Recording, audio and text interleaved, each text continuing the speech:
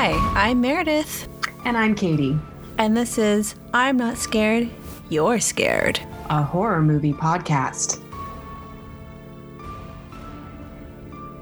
Today, or tonight, it's not daytime, we're talking about the movies Ouija from 2014 and then Ouija Origin of Evil from 2016.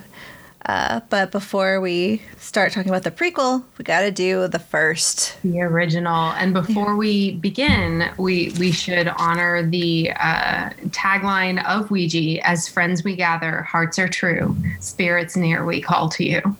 So anything we say beyond that on this podcast, we will be summoning demons.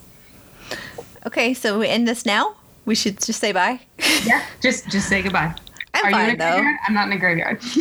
Well, that's where this is where I'm zooming from, is a graveyard right now. Absolutely. So that was the deal.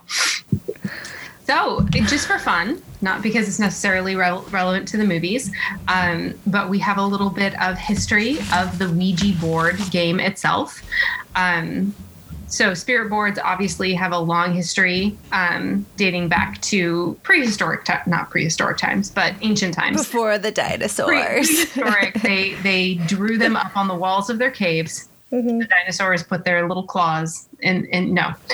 So a man named Elijah Bond in 1890 filed for a patent on the planchette, which is the little triangular piece with the clear circle in it that you use on top of the Ouija board.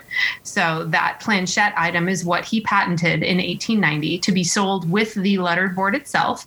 And so Elijah Bond is credited with the invention of the Ouija board. As far as the modern concept of it is. A man named William Fuld took over production of the game in 1901, and he actually named it Ouija, claiming the board itself gave him the name.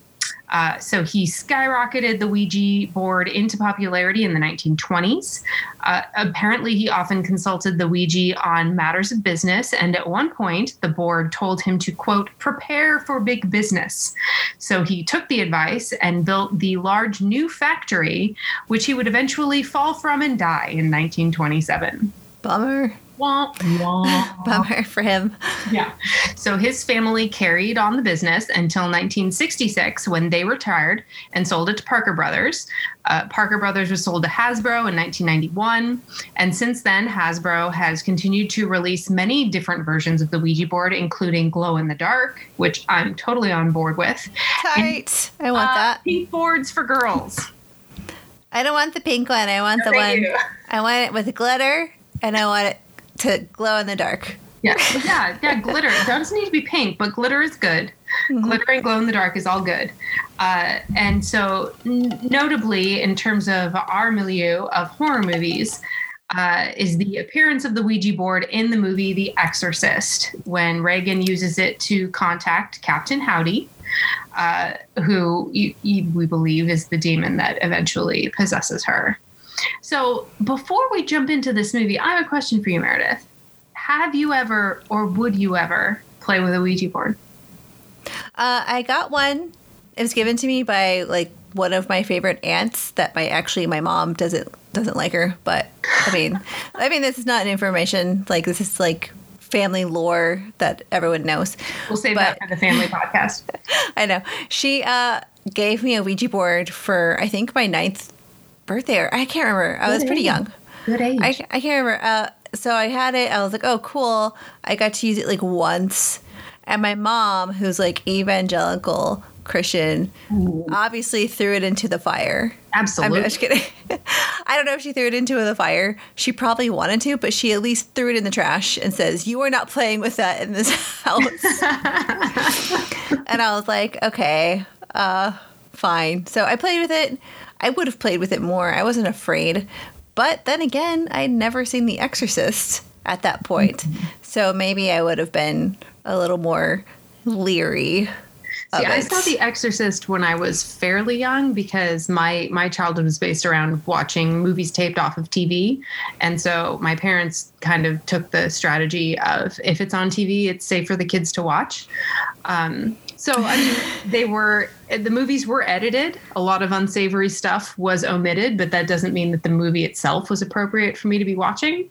And yet, never in my life have I ever been in the same room with a Ouija board.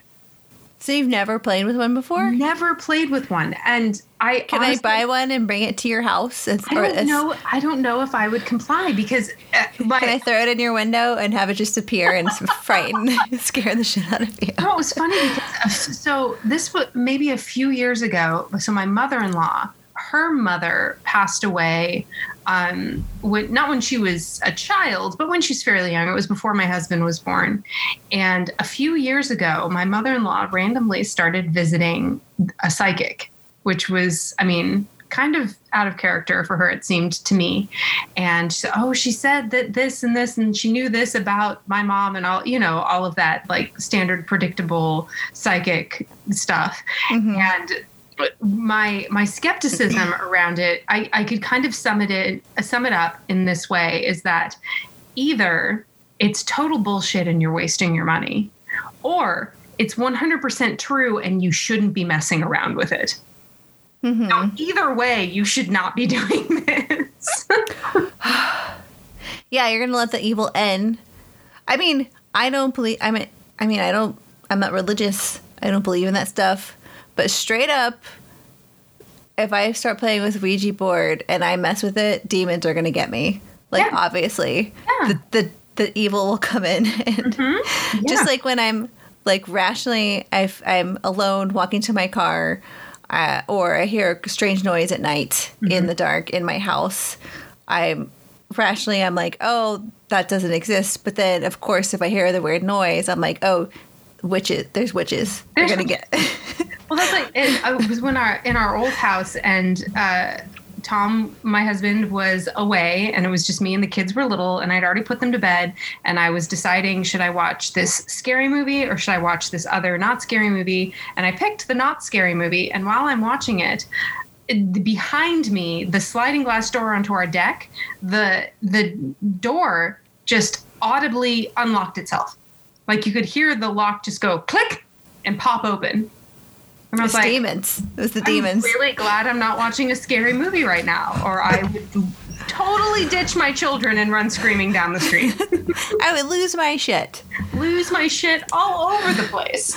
Well, the same reason I sleep with like a blanket and it has to cover my feet. If a foot's sticking out, obviously a demon's going to get it. Demons go right for the feet. They just go right. Everyone knows that. They go right for your feet while you're sleeping. Okay, but like while I'm awake and I'm fine, I'm like, yeah, that's nonsense. Totally irrational. That's nonsense. Yeah. Okay. Okay. So the first Ouija movie, 2014. Tell us a little bit about that. Directed by Styles White, who I don't know at all. Nobody else does either. I don't think so. It made like $100 million. Olivia Cooke's in it, who I enjoyed her from Ready Player One. I love her. Yeah, I loved her in Bates Motel. She's amazing in Bates Motel. She's also in that new movie you told me about. Quiet Ones. With Riz Ahmed. No, not the Quiet Ones. The Riz Ahmed. Oh yeah, the one where he's the musician and he's hearing. Yes, it's on my list of movies to watch. I've heard it's really fantastic, so I'm going to watch it. I've got an Oscar nomination for that. I mean, I love him, so of course it's on my list. I've got to watch it. But the other person of note is Lin Shaye, who I love her. Sweet Lin Shaye. She has a wheelhouse of, amazing. She's funny. She's frightening. She can be like the tension breaker. Yeah. She can be terrifying. I mean, she's in all the Insidious movies. Yeah. No, the best story about her. So her brother actually founded New Line Cinema. And when New Line Cinema was producing the first Nightmare on Elm Street movie, she is completely 100% open with, my brother went to them and said, you need to cast her in this. And it was a tiny role. She was the school teacher. She was Nancy's teacher in the scene when Nancy falls asleep in class. It's a tiny role. But it's those things where it's often a tiny role that she's in, but she's so memorable. And then she linked herself with the Farrelly brothers, and she was in half a dozen Farrelly brothers movies, and she was just hysterical. Like she has such a range. Definitely. So I'll always watch her in every movie she does. Yeah. So let me see. I'm just going to do a quick just summary. Let's say, I mean, it came out in 2014, so it might be some time since you've watched it. And I feel bad. I watch it every 6 months. I feel bad for you. Okay, so let me quickly do the summary. After the sudden death of her best friend, Debbie, Lane grapples with not being able to say goodbye to her, and she has many other questions. For example, why she took her own life, and some other things. At her wake, Lane discovers an antique Ouija board in Debbie's room and tries to use it to say goodbye and ask some questions. Lane and her friends contact a spirit, but not Debbie. Instead, they contact a spirit that calls itself DZ. Strange events start occurring to Lane and company. They attempt to find out the identity of DZ with Lane at the helm of this task. They find more information about DZ. They're terrorized, and even some of them are possessed and killed in the process. Lane finds DZ, or Doris Zanders, that's DZ, sister, in an asylum, where the sister Lena, who's an older woman played by the amazing Lin Shaye, who we love. She tells a tale of her evil mother sewing Doris's mouth shut when they were younger kids. So Lane is tasked with going back to find the secret room in Debbie's house to find Doris's body and cut open the stitches to essentially stop their mother. Here's a spoiler alert. Lena has an allegiance to Doris, and she's tricked them. Their mom was trying to stop Doris from harming others. Under the advisement of Lane's Nona, randomly, they burned Doris's body. Burn Doris's body and the board. They go back, and a fight happens with Doris's spirit. After they burn Doris's body, everything kind of seems to be resolved. Later, though, the planchette reappears in Lane's room. She looks through the planchette, screams in terror, and the screen cuts to black. That is my very short and sweet summary of that movie. You have to jump in that my college only had one sorority, and they were the Delta Zetas, the DZs, and they were known as the Easy DZs. Oh, shit! Another link to DZ. Oh my God. It's come full circle. It's come full circle. Ah, yes. Okay. Well, so when we chose these movies for this episode, it was largely because of this idea that we had that, sometimes the sequel surpasses the original. And in this case, we agree that or the sequel to this movie is far better than this original. But in preparing for this episode, when I rewatched the original, I found myself struggling to hate it as much as we had agreed that we did hate it. And I have a theory about that. Meredith, would you like to hear? Okay. I'll hear it, but you're on your own. First of all, I'm fine being on my own. You're by yourself in the boat by yourself. I like being alone in the boat. So, continue. The first Ouija movie in 2014 came out roughly the same time as the Annabelle movie, the original standalone Annabelle movie of the Conjuring universe. And my best friend since junior high, who was my original horror movie buddy, Hillary, we were deciding between seeing Annabelle and Ouija. And based on the television commercials that we had seen, we thought Annabelle looked ridiculous and Ouija looked really scary. And we went and saw Ouija. How wrong were you guys? Like, oh, that was stupid. That was disappointing. That was great. Then several months later, when Annabelle came out on streaming, whatever service that we had, and I watched it, and I was like, that was goddamn terrifying. That was so much scarier than Ouija. Holy crap. Holy crap. I know. So then, I spent, the roughly 5 to 8 years following that, just talking mad shit about Ouija, and like it was a garbage movie. It was terrible. It was, this and that. And when I went to rewatch it for, to talk about it on this podcast, I was like, wait a minute, why did I hate this? Why did I think it was so terrible? Because truly, I went through it and I was like, well, it's got decent jump scares. It's got a decent story. It's got some scary visuals. But why was this so bad?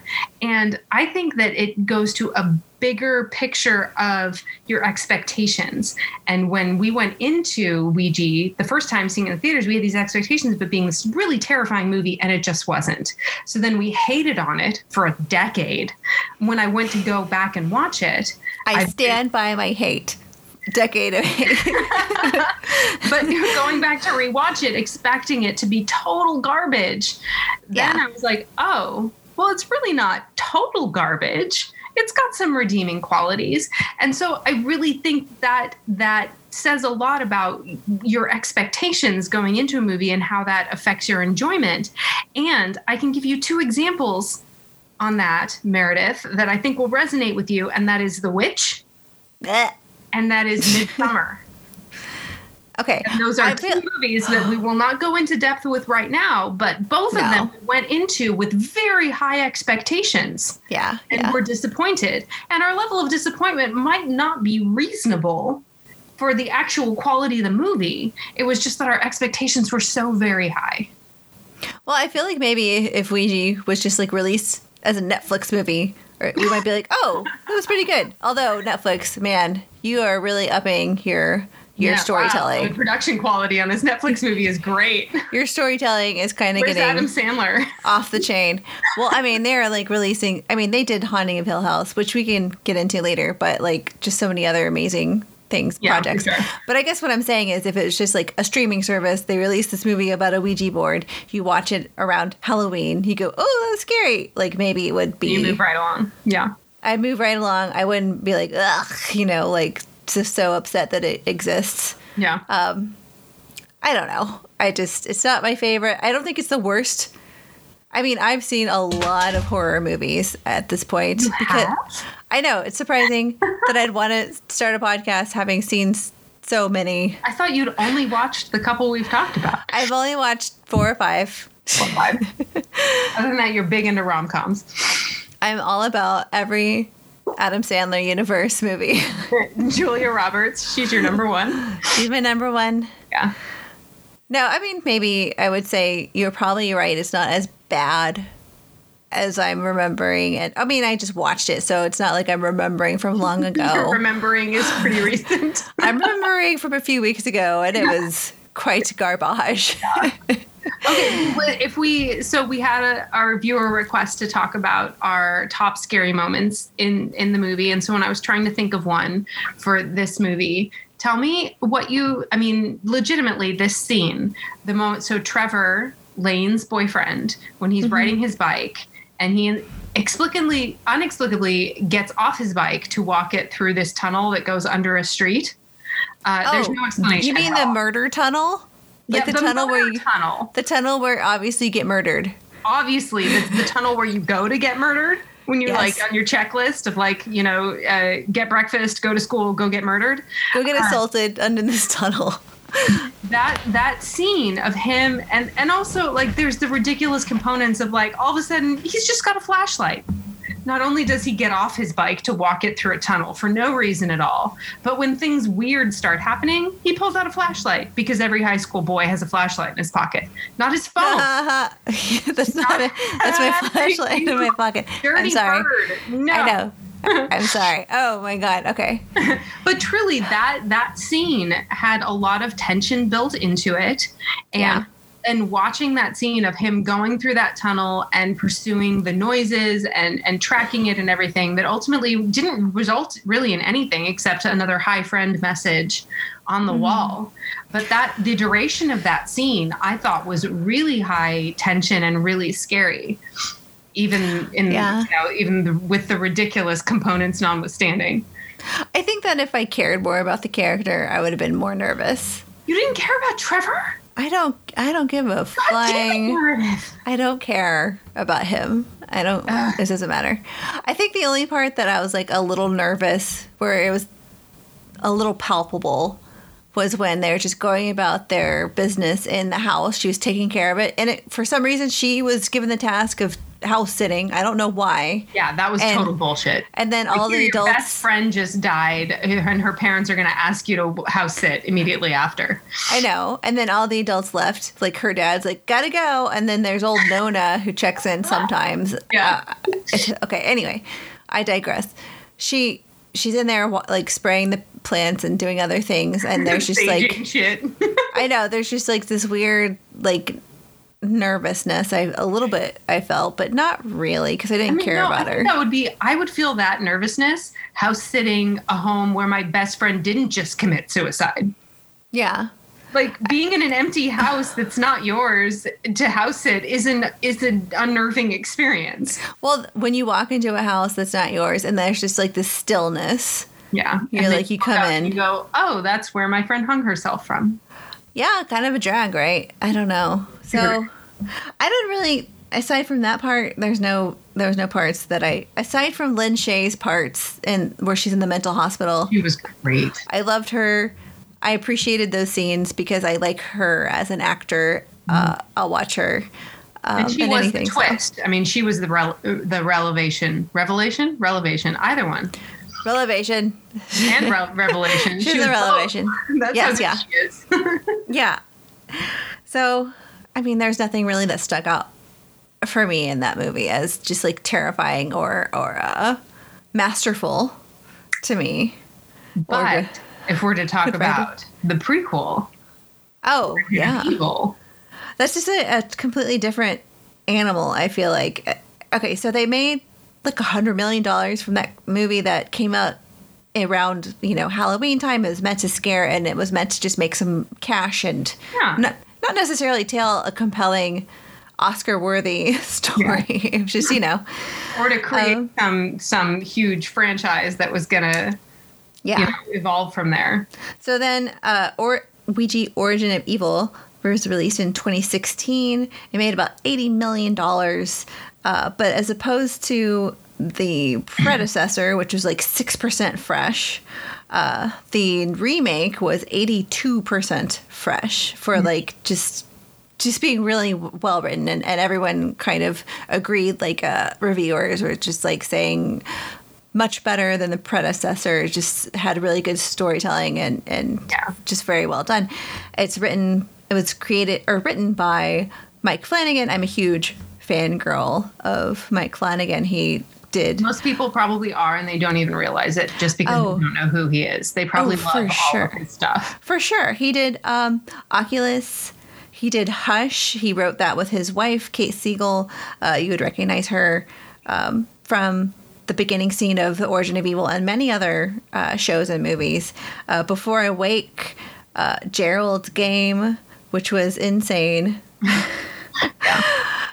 Dr. Sleep, The Haunting of Hill House, The Haunting of Bly Manor, and he has another series in the works on Netflix. I forget what it's called. I have to find that out. I think it has the word midnight, but it's not another season of the Haunting series?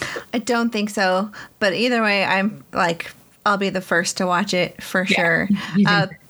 So people who are cast in this are Elizabeth Reeser. You'd recognize her from like Twilight, a bunch of other stuff. And then The Haunting of Hill House, she was in that show.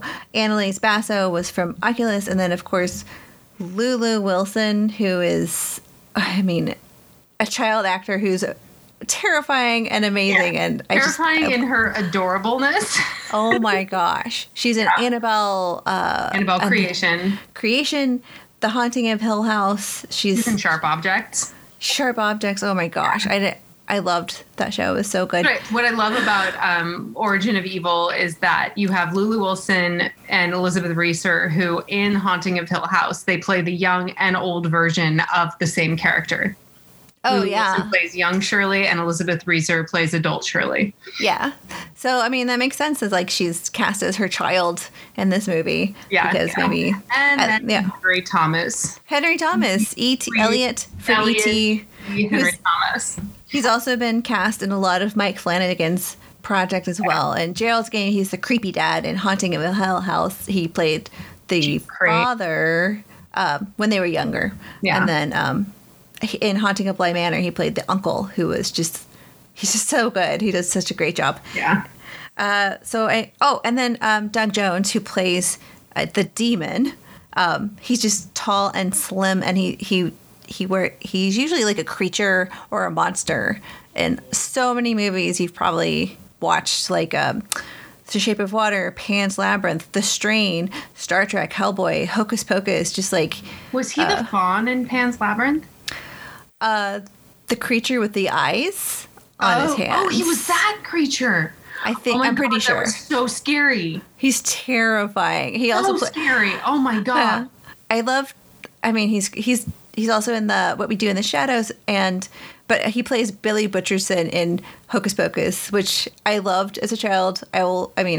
He's fantastic. Let's not get into that, because that falls in the category with me of movies that if you saw it as a child, you love it, and if you saw it for the first time as an adult, you don't get it.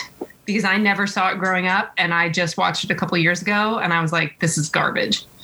You need to probably leave this podcast right now. I don't think you should go. Okay, so let me quickly. My summary is kind of long, but I didn't want to miss too much because it's just such a good.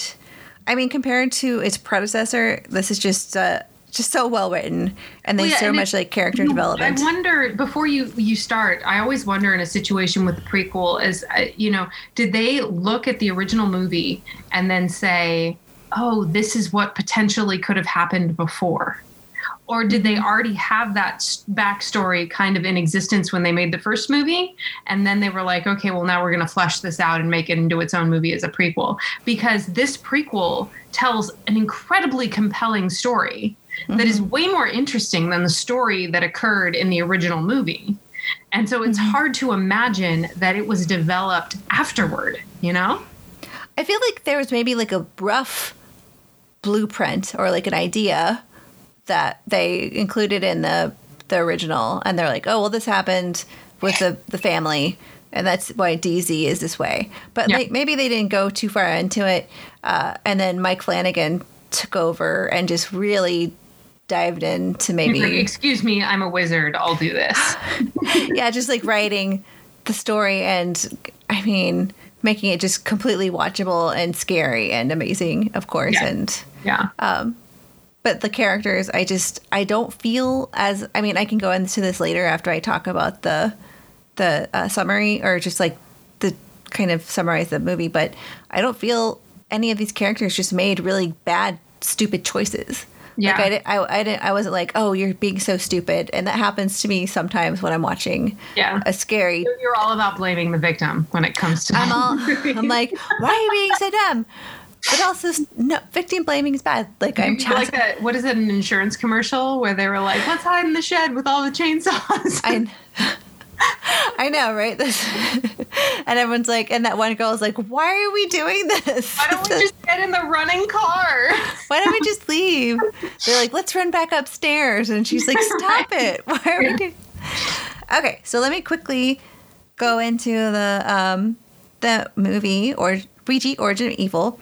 It's 1967, and widow Alice Zander is working as a medium out of her home with the help of her two daughters, Paulina, or Lena, and Doris.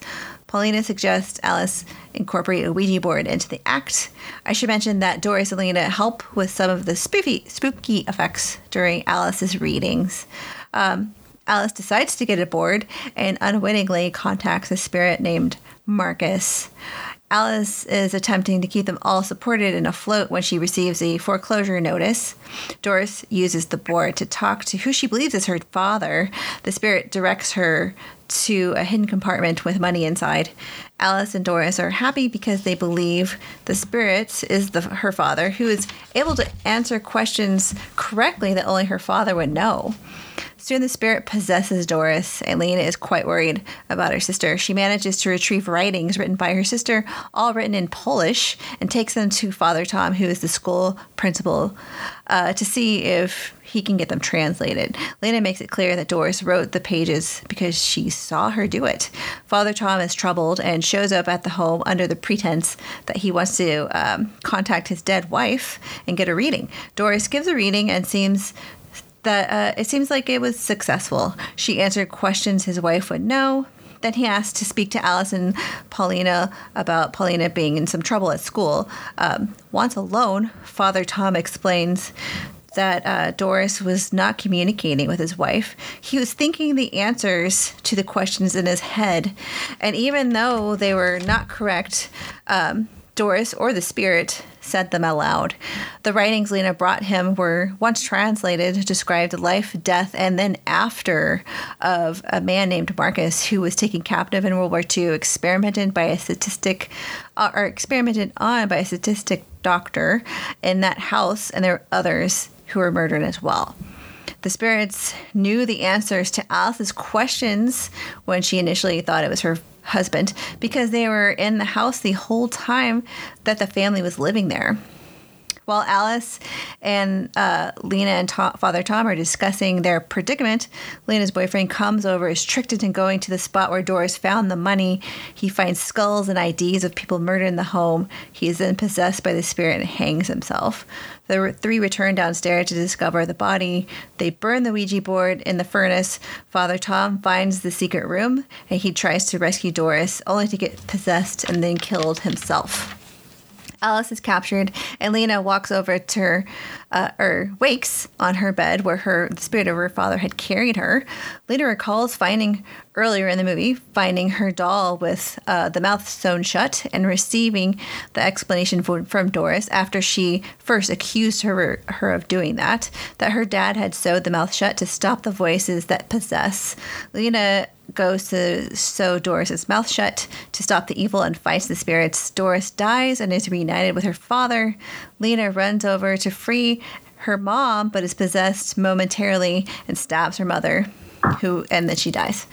Lena is then in a mental hospital, having been blamed for the murder of Alice and Doris. She says she's not alone, or won't be alone again. She creates a makeshift Ouija board out of blood and succeeds in summoning Marcus in Doris's form.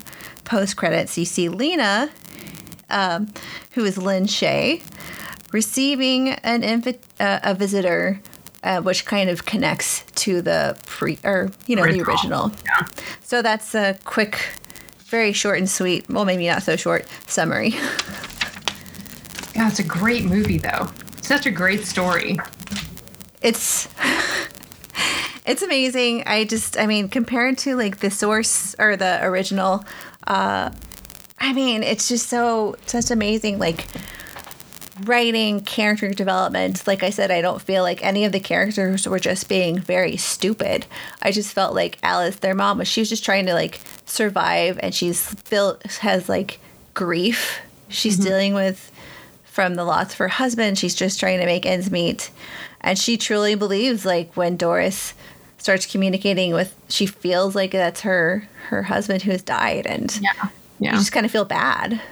Well, I think that there's an appeal and a charm of the setting of this movie that kind of reminds me a little bit of the Conjuring movies, of it being set in the 60s and 70s. Mm-hmm. Like, there's something kind of unique and interesting about it being in that time period that's appealing to me in a way that, the standard scary movie that's just set in ambiguous modern day, it doesn't have that added interest.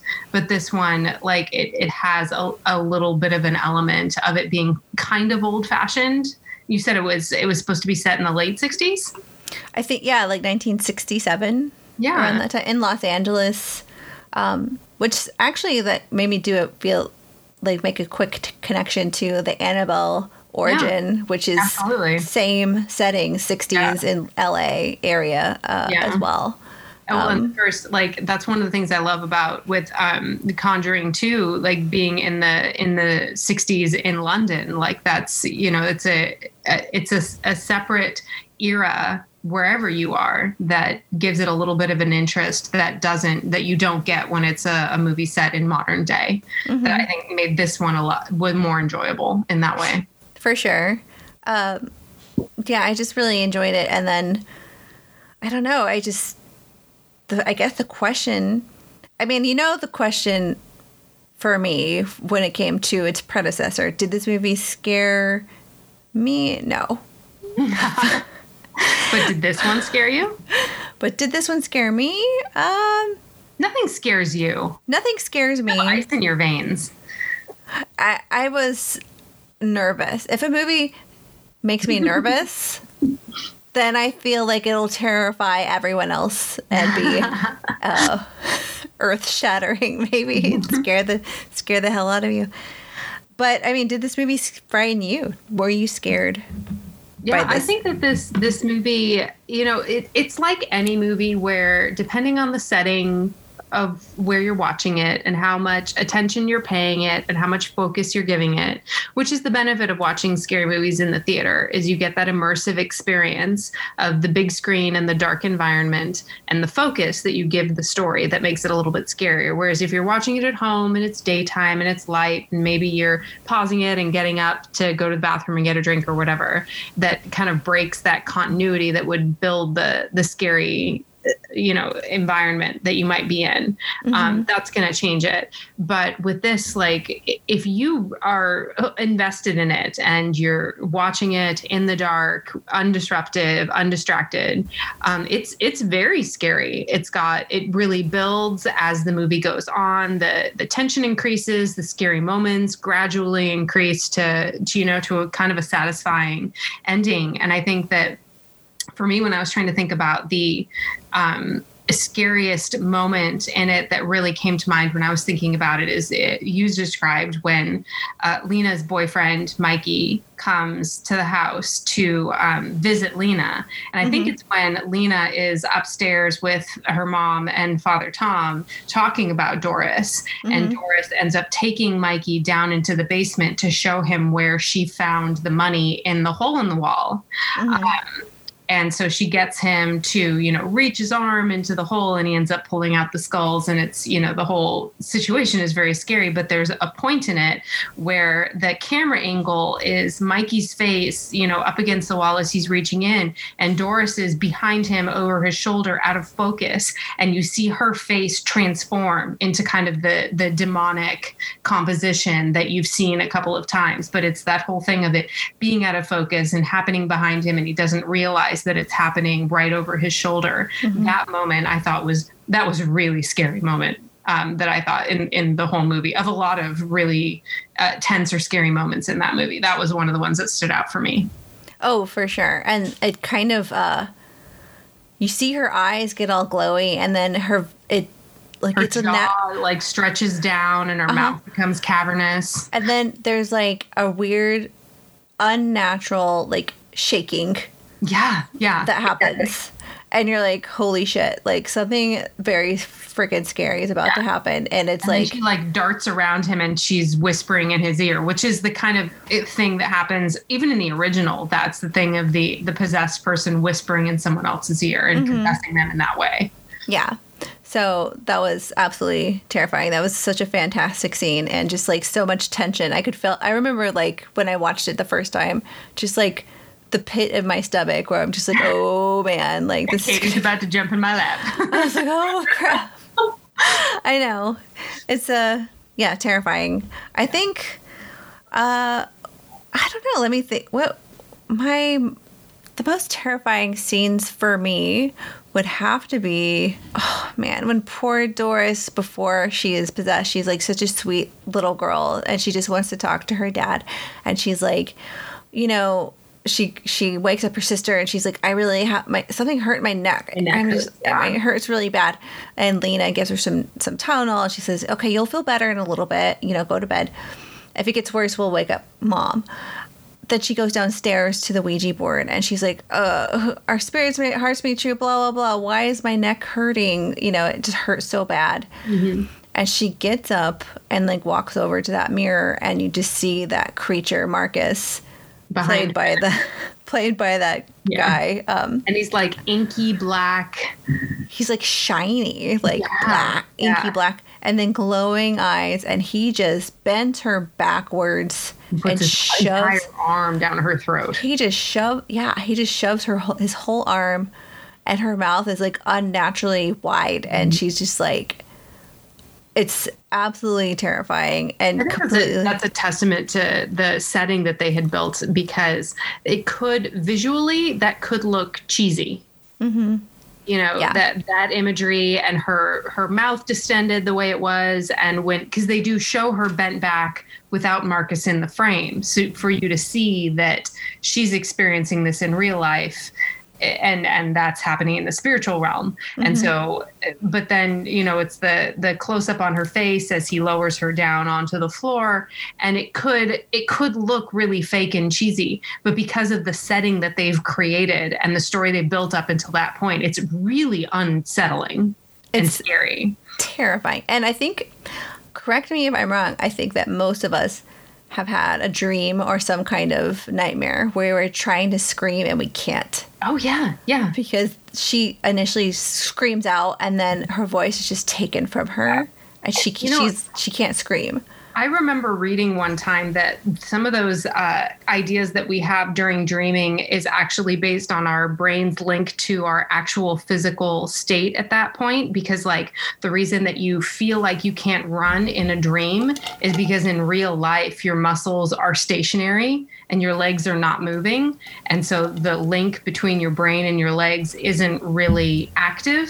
Mm-hmm. And so in the dream, you feel like you are in slow motion or you can't run away because you can't physically move your legs in real life. Mm-hmm. And so the screaming thing would be the same type of thing where you're trying to scream in the dream, but you mm-hmm. can't because in real life, your body, since it's asleep, can't execute the screaming behavior. Right. Which is so freaking scary. Really scary. Oh my God. And then you see that happen to that poor little girl, and then she's just like, oh my gosh. And then, but I think part of what I wanted to mention about what makes Mike Flanagan so masterful, and you see this in Haunting of Hill House a lot, he'll just have like a random face or like just something in the shadows. And I really enjoyed that. In the first movie, the predecessor, they look through the planchette and there's like blatant spirits like staring at her, and it's like not like in the shadows. In this movie, Doris or even Lena, they look through the planchette and they kind of see something in the peripheral, like on the side. Peeking around the corner. Yeah, and you're like, what was that? Like, did I see it? As a viewer, you're not quite sure, but you feel unsettled. You feel nervous, and you kind of have to rewind and be like, did I just see what I thought I saw? Like, you know, and he does that over and over again. Like, did I just see what I thought I saw? And it's like... That's the idea of that building of the tension. And he's a master at that, building the tension and making it terrifying. And I think that scene with Doris getting possessed, and absolutely the scene with Father Tom going and talking to Alice. And I mentioned it in the summary, but going to talk to Alice and Lena and say, he asks for Doris to give him a reading about his wife. Mm-hmm. He says they go upstairs and he's like, okay, Doris is talking to somebody, you know, but is not my wife. Yeah. Because she gave the wrong middle name. Yeah. But I was thinking that name that she said aloud. She's reading my mind, but she's not speaking to my mind. Reading my mind, there's an entity, and then he explains about the papers that he found at him, or Lena found, and a nun, he said, like is Polish and translated, and she found it all very disturbing, and just like it described Marcus's life. You find out that the house is filled with spirits, and they've been basically watched this whole time. Yeah. They're not safe. They pointed out that, you know, with the rule of the Ouija board, don't play in the graveyard, that Lena says, we've been playing in a graveyard. They've been, there were the bodies of those victims buried in the house. They've 100% been playing in a graveyard amongst spirits, and unwittingly just, you know, they've been watched the spirit knew all of the answers to kind of verify it was the father, because they've been there watching them this whole time, which is kind of made me feel a little bit like Insidious, like that movie Insidious, just like there's no escaping, but also it's a haunted house. I don't know. It just, it's scary. But I felt like it was a fantastic climax, was just so much buildup.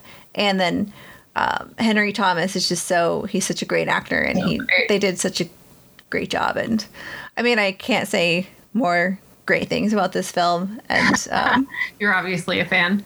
Obviously, I'm a fan, and I will watch anything Mike Flanagan does. He's great. But well, then should I do the parent recommendations? Yeah, go ahead.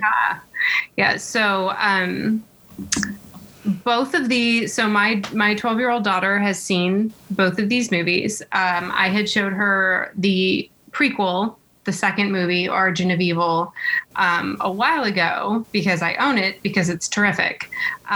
She had not seen the original because I don't own it, because it's not so great.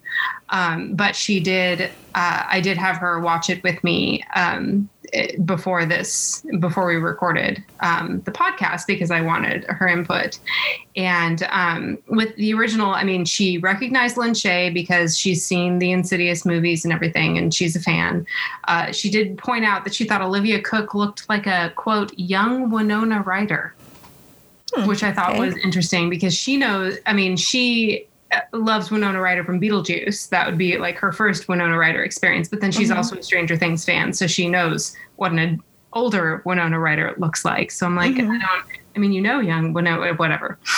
But she, with the first one, she thought it was good. And so I was trying to kind of, glean from her. It's hard with preteens to, really get content from them.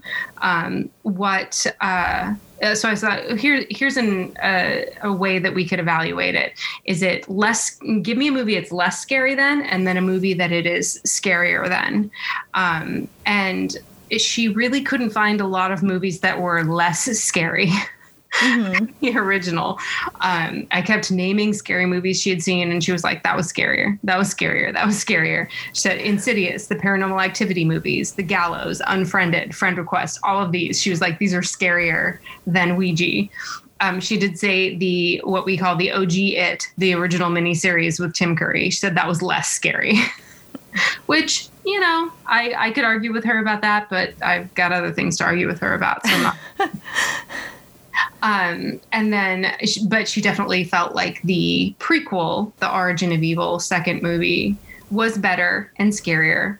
And then she's also seen Lulu Wilson in Annabelle Creation, so she recognized her from her. She's actually seen the first half of the season of Haunting of Hill House too. And so she definitely thought that, all of it was fairly scary. From a parent standpoint, the nice thing with these movies is there's no swearing, there's no nudity, there's no sex, there's none of that stuff that you need to be concerned about. It's really just what level of scariness is your kid prepared for. And that's hard to gauge without watching the movie yourself.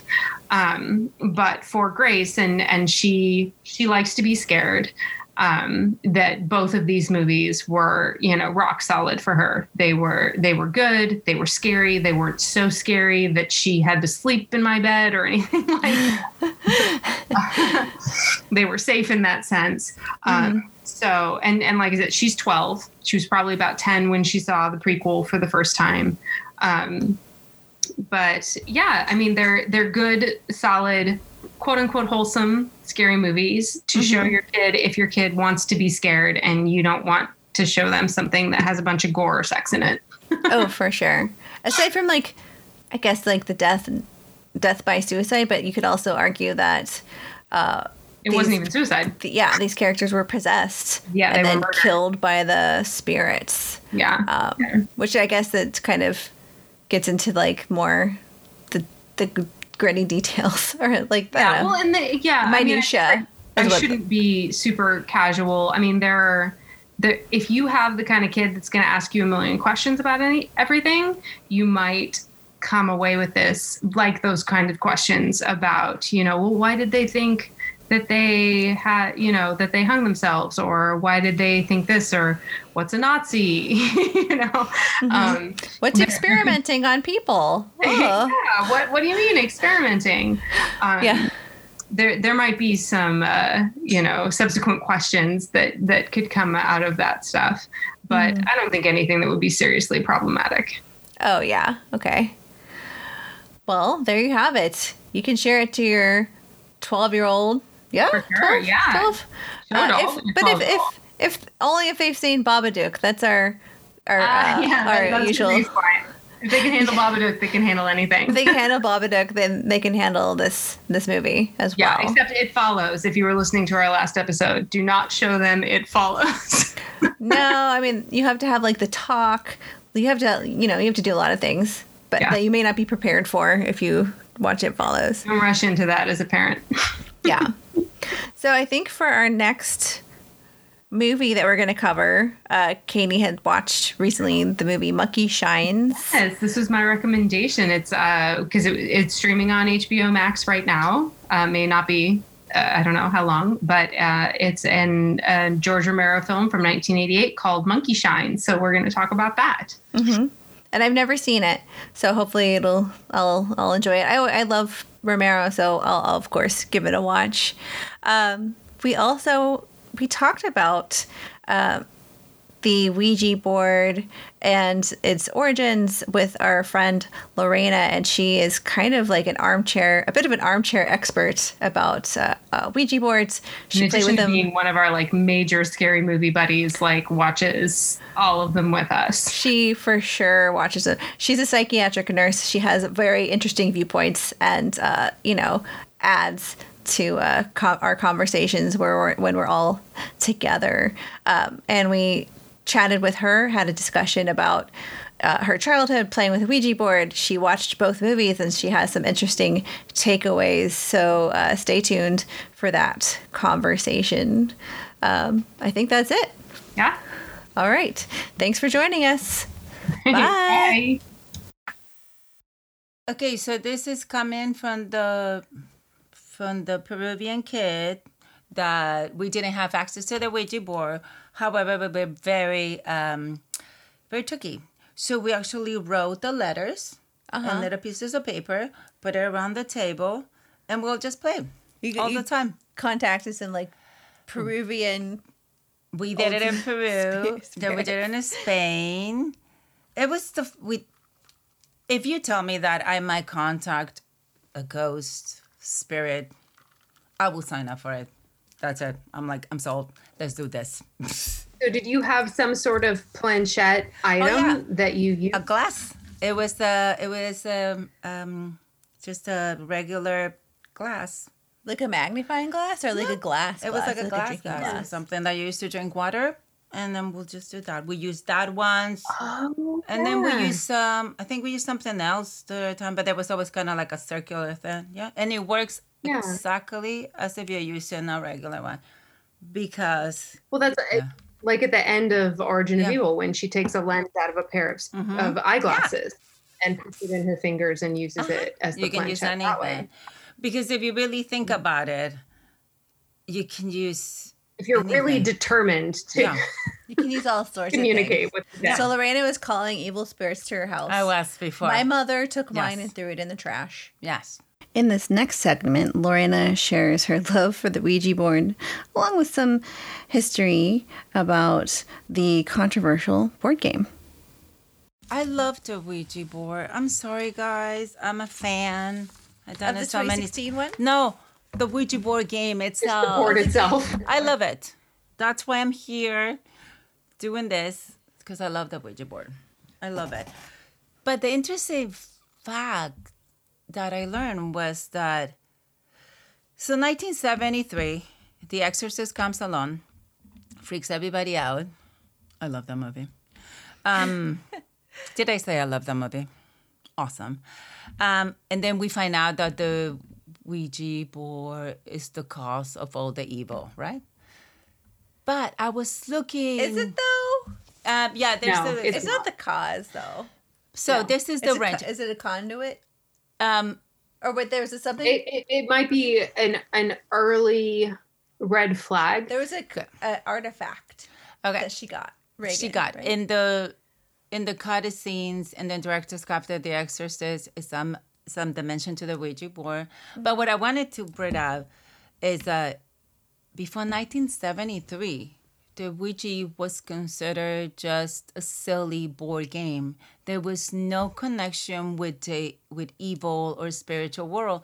And even if you go back to one of the episodes of I Love Lucy, they were playing it, and it was kind of fun. They play Ouija on I Love Lucy? Yes, girl, I did my research.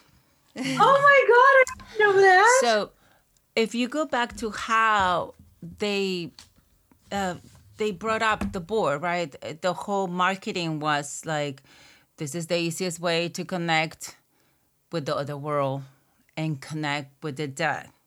And you have to go back to the spiritualism when people were so completely, God, what's the word?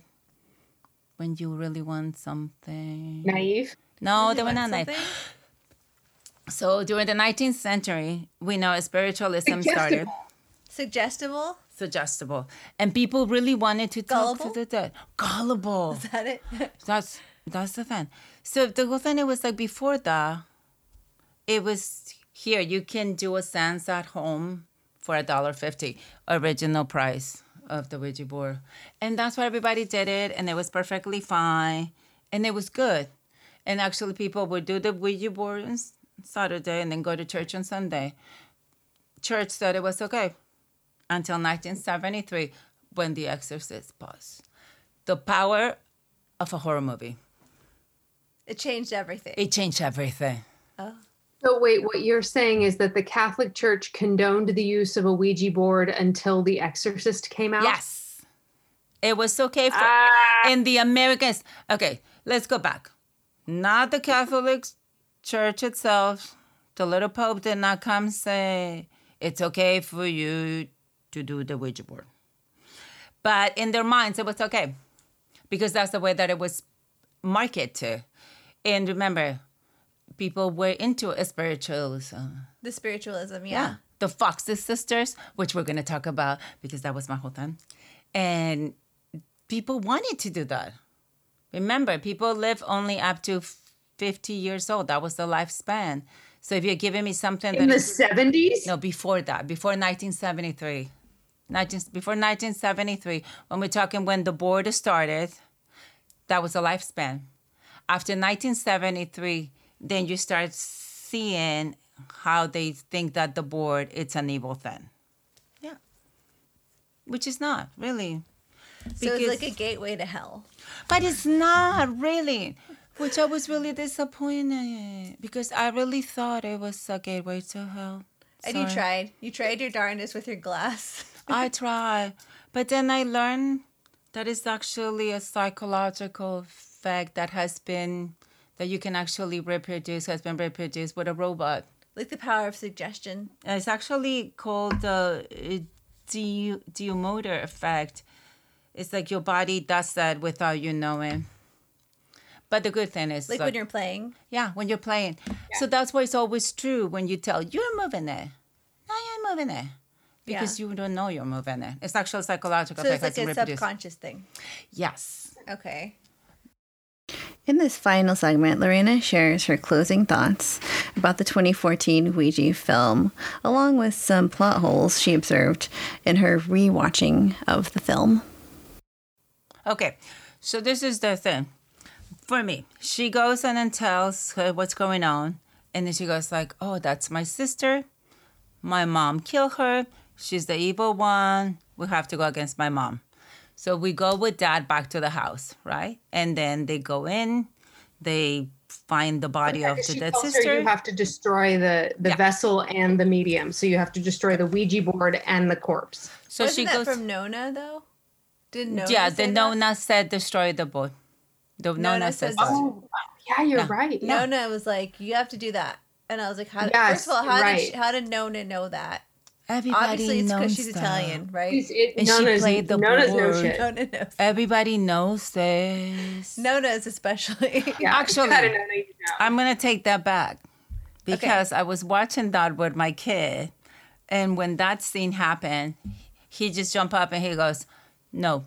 He actually got time to get off his video game and say, nope, that's not true. And I'm like, why not? Because there's a TikTok that says you have to chop it in half, burn one half, bury the other one, and that's the only way they're going to do it. There's a TikTok for that? Yeah, there's a Luigi? TikTok about that. Jesus. There must be a TikTok for everything. Oh, yeah, for everything. Ouija board, evil Ouija board disposal, TikTok. Exactly. But at that time, I was so proud of him. I was You're like, like, this is my child. come closer to me. Let's cuddle and watch this. This bad? Well, Katie says Okay, well, not so let's- bad. Okay. Let's wrap up. So this is my question because we're going to finish with this. The whole time, Ouija? with the Ouija Okay. first one. So Yeah, this yeah. is my question. I want you to ask me, without the knowledge from 2016, just with the knowledge of 2014 Ouija. We're watching the first time that she does the seance, and she looks through the planchette. How the hell did she figure it out? So she looks at the planchette, and then she sees the little girl with the stone out mouth, Yeah. and then yeah. the mom. Yes. Yeah. Yeah. Then we assume that the mom is the one that's killing because that's what Lena told us, right? Yes. Okay. And that we need to free the little girl because she's still, cannot Yeah. move around. Yeah. And she's the only one that's going to kill the They're mom. vilifying the mom at that point. They're making the mom the bad person and the daughter the victim. So at the end, when they unsew the daughter's mouth, They cut her they find Okay. her corpse, right? And then cut it Yeah. open. they cut it open, they do the whole thing.